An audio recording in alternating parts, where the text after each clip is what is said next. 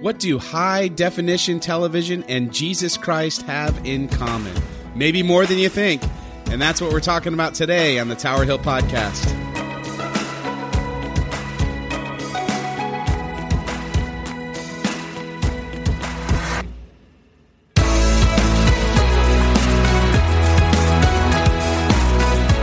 Hey everyone, welcome to the podcast of Tower Hill Church, a church for all generations. Well, I hope that you are getting ready for Holy Week as we are here. This is that time of year, you know, it's like the pastor's Super Bowl, right? Everything is happening, and it's such a meaningful and important time. I want to give a shout out to everyone who's been following us on the 40-day discipleship challenge. We are almost done with the 40 days, which I can't even believe. And if you somehow missed that and want to get in there, the 40 days, the videos that I do, the daily videos for 40 days, they're going to live on that Facebook group for a long time. So if you want to jump in that, we'll still let you in, and you can take them one at a time. You could do 40 days from now. So what you do is you go to our Tower Hill Church Facebook page, and you'll find our group, the 40-day discipleship challenge, and you can request to join. But definitely want to give you that opportunity because it has been so meaningful for the folks who've gone through it. And it's been a lot of fun for me. So as we are gearing up for Easter, just a quick reminder of some things that you're going to want to know. First is Palm Sunday is coming up this Sunday. If you're listening in real time, Palm Sunday, worship times are the same. And Maundy, Thursday, that's the Thursday before Easter, we have a traditional worship service at 7:30 with childcare provided. And that service is great. It ends in this really powerful moment where we hammer nails into the cross. It's so meaningful and awesome. So I hope that you will join us for that. Again, that's 7:30 in the sanctuary. Good Friday service we do as a community service with other churches. This year it's being held at the AME Zion Church on Shrewsbury Avenue in Red Bank, and it starts at noon, and I will be one of the preachers. There'll be 7 preachers there. Don't worry, each preacher only gets 5 minutes, so it's going to be good. It's going to be fine, and it won't take all day. And then, of course, Easter Sunday. Now, Easter Sunday, our schedule is a little bit different than normal because we have to accommodate all the folks. So we have a traditional service at 9 o'clock with choir and brass, and a 10:15 traditional service with choir and brass, and childcare will be at that service, not at the 9 o'clock. Then at 11:30 is our contemporary service, and that also has childcare, infant through 5th grade. So if you need childcare, come to 10:15 or 11:30, and if you want traditional, come to 9 or 10:15. If you want contemporary, come to 11:30. It's going to be great, and we can't wait for you to join us. And now, without further ado, here we go with the next installment, 24 Hours That Changed the World. We're in our series, 24 Hours That Changed the World, as we journey to the cross by drilling down into the last day of Jesus' life. And what does that mean for us here and now? What did it mean at the time, and why does it matter? I always thought it was kind of strange that in our Apostles' Creed, we have Pontius Pilate, who was a Roman governor in the Christian creed. He was the one who, it's under his authority that we crucified, that they crucified Jesus. Why in the world did he show up in that creed? We're going to be talking about that today. But as a way of kind of leaning into the sermon, I want to ask you a question. It's a very important question. You know how, can you remember what you're doing, like when some major thing happened in your life? Okay. Can you remember the first time that you saw HD television? This is a very important moment of my life. When I saw the difference between HD and SD, standard def and high def, it was at a friend's house, and I saw the National Football League on HD. And when I saw that, and I could see the blades of grass on the field, I swear I could see the blades of grass. I could see everything. I could see the whole field. I could see how the defensive backs were lining up on the field. I mean, this was a big moment. What is this? It was incredible, the clarity, the beauty, the colors of the picture. When I saw HD TV, it absolutely ruined me for my 26-inch Sanyo in my living room. And then from that point on, I'm like, oh, how do I get How do I get an HGTV? My wife can attest to that. I love sports, but when it came out, I don't know if you remember when HGTV first came out, not everybody liked it. And here's why. If you were an actor, a news anchor, or anybody who showed your face, you did not like HGTV. It showed every wrinkle, every blemish. You looked much better in SD. And it, they had to kind of figure out, how do we do a little more cover up and make everything nice and perfect for you to be on TV? And I remember there was a big thing going on with sitcom sets. So apparently on a sitcom set, when they would have like cans of food in the kitchen, they wouldn't say anything, or they would say prop, because in SD, you couldn't tell what the can said. But in HD, you could tell everything. And so they had to scramble to make sure even the labels of the cans in the kitchen in their set said what it was supposed to say. So not everybody loved HD. HD, I think in a way, can provide painful clarity because you can see everything. I get it. Listen, I just celebrated a birthday. I like looking in the mirror in SD. I'm just going to say, I look great with the lights real low. But what is it? If you look in the mirror, it's like, oh my goodness, that's really clear. I prefer backlit mirrors, not frontlit mirrors. Right? I want the light moving away from me. I want it to be just sort of a kind of a mystery at what you're looking at. I don't need all of that front light that exposes everything. And this isn't just true with us in mirrors. This is true in life, isn't it? It's true in life. You're always trying to put your best foot forward. You come to church. Everybody thinks everybody else has their act together. Not so. Not so. But you think that because everyone's putting their best foot forward. That's the day that you're going to say hallelujah and amen, and you're going to pass the peace and you do all that stuff. And you think, oh my gosh, I just got to pretend to be like everybody else, but really I don't have my act together. It's like going on a first date. It's like, well, if I go on a first date, and I start off with, let me tell you how broken I am, that's not going to go really well. I'm trying to put my best foot forward. I want to make sure that I'm attractive and funny and smart and basically somebody else. And because I want them to like me, I'm not just going to start opening up about all the issues that I have. Now, why do we do that? Well, it's because we're trying to hide the wrinkles, right? We're trying to hide the blemishes in our life. And I think this gets down to why Jesus made so many people so uncomfortable. Because I believe Jesus was like staring into a front-lit HD mirror where every single wrinkle, every single blemish, everything was exposed. And it made people so uncomfortable. In John 8:12,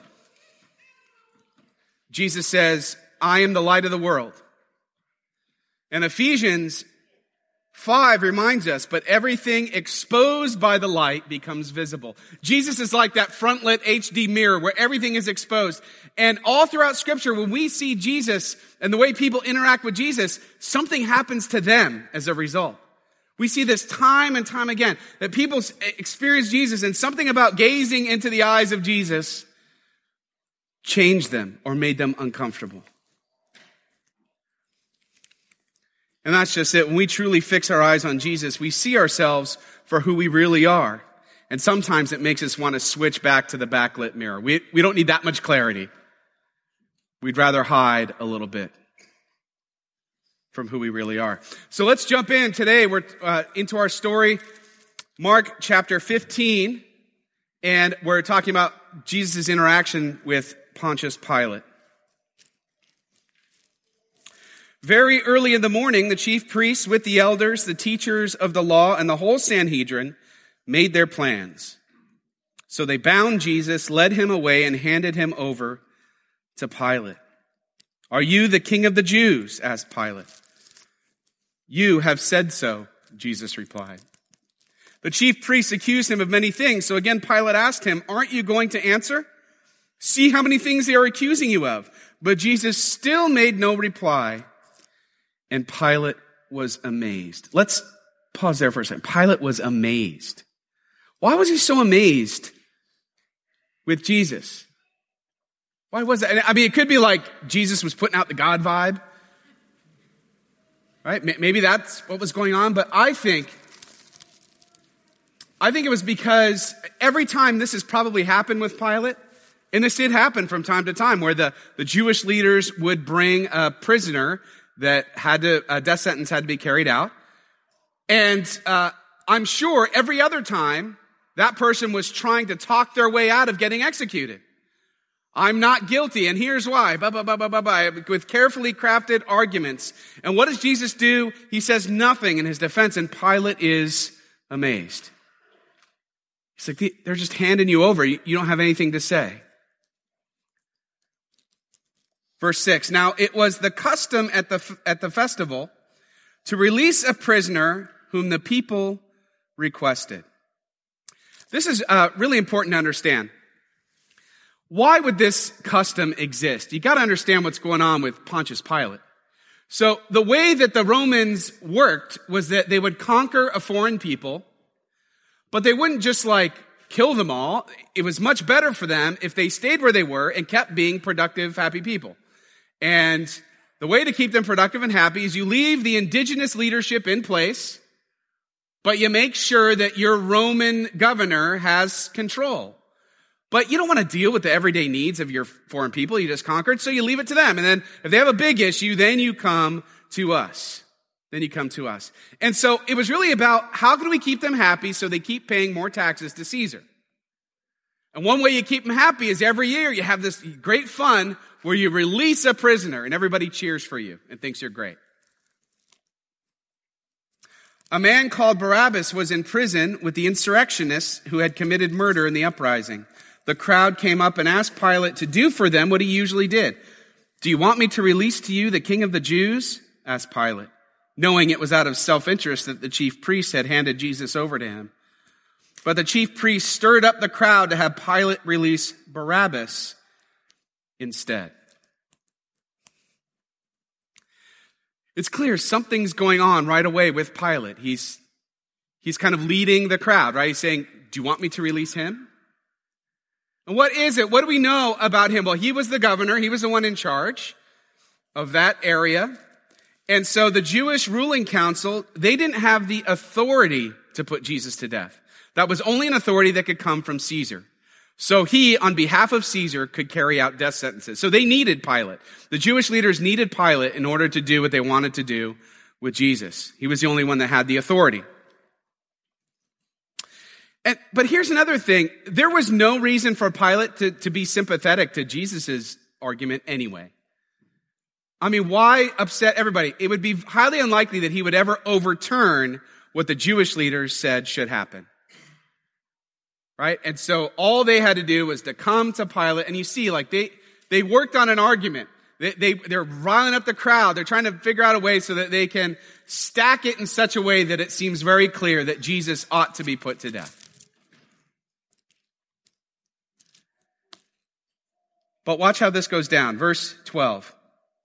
What shall I do then with the one you call the King of the Jews? Pilate asked them. Crucify him, they shouted.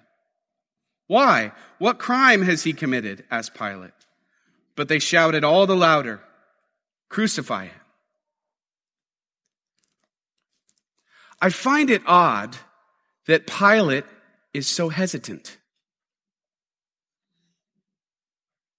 Why is that? I really believe it's because when he stared into the HD front-lit mirror of Jesus Christ, it made him squirm. It made him uncomfortable. He clearly thinks the people have chosen wrong, which is really unusual for Pilate to think. And there are also other accounts in other versions, in other Gospels. It talks about Pilate's wife had a vision, had a dream about how he wasn't to put this man Jesus to death, and it freaked her out, and then it freaked him out. We don't know exactly why. Maybe Pilate also, maybe he was afraid that Jesus was going to become a martyr, and he didn't want to see that happen. I don't know, but I really don't think it's that. I think that when he looked at Jesus, something happened to him.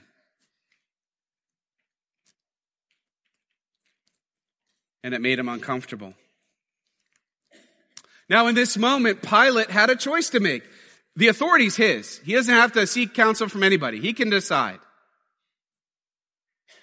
And it feels like as we read the story, we think Pilate, he might just do the right thing here.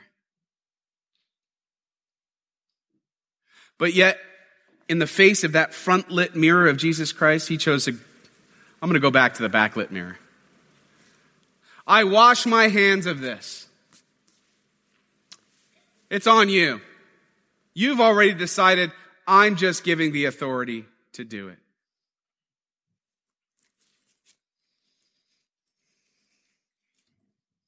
And then we get to verse 15, wanting to satisfy the crowd. And that's really what it came down to. Wanting to satisfy the crowd, Pilate released Barabbas to them. He had Jesus flogged and handed him over to be crucified. I think Pilate was wrestling. And we never know what becomes of him. I wonder, when the stories of the resurrection happened, when Pilate heard that, how did he react? I wonder, as he watched the church in a short amount of time explode into all the region, to grow and grow, what he was thinking. Wonder what kind of regrets he had. Did he have any? You see, I love that Pilate's in our Apostles' Creed. I think that the cool part about that is that it grounds the Christian faith in actual history. This isn't just a myth. This isn't a legend. This is verifiably happened in history. There was a Jesus Christ. He was given the death sentence. His believers said he rose again from the dead. They could not find his body. It grounds it in history. I love that. But I think more than that, the reason I love Pilate being in the Apostles' Creed is because we are Pilate. I am Pilate. You are Pilate. Pilate is us. We gaze into the HD mirror of Jesus Christ, and we can either put him to death or we can praise him as king. And we have that choice to make every single day. Are we going to live a life in the front light or the back light? I remember when I was first kind of exposed to this idea that saying yes to Jesus meant stepping into the light. It meant stepping into this new way of living my life. And I was very scared of that. And you might be too. Because you might think, well, what happens if I do that? Am I going to lose this life that I've built around me? Am I going to lose things that I'm hoping for? Is it going to have a negative impact on my life somehow? I understand those fears. But here's some encouragement for you. Living life in the front light is one thing I have never regretted.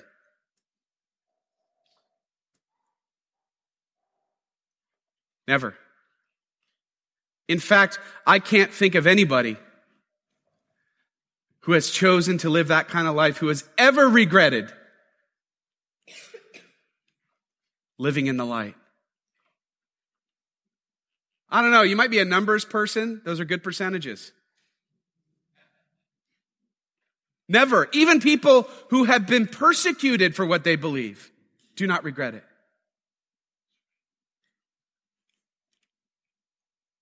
See, here's the thing, neither will you. You know why? Because once you experience the HD life, you're never going to want to go back to standard.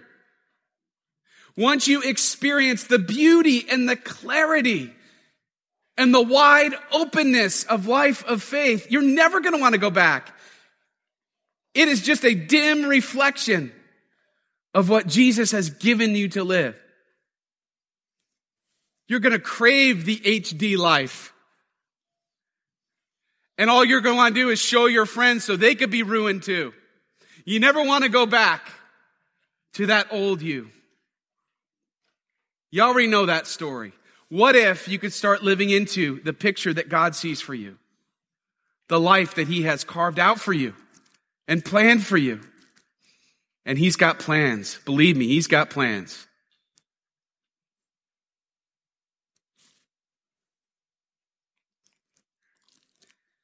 It's the 24 hours that change the world.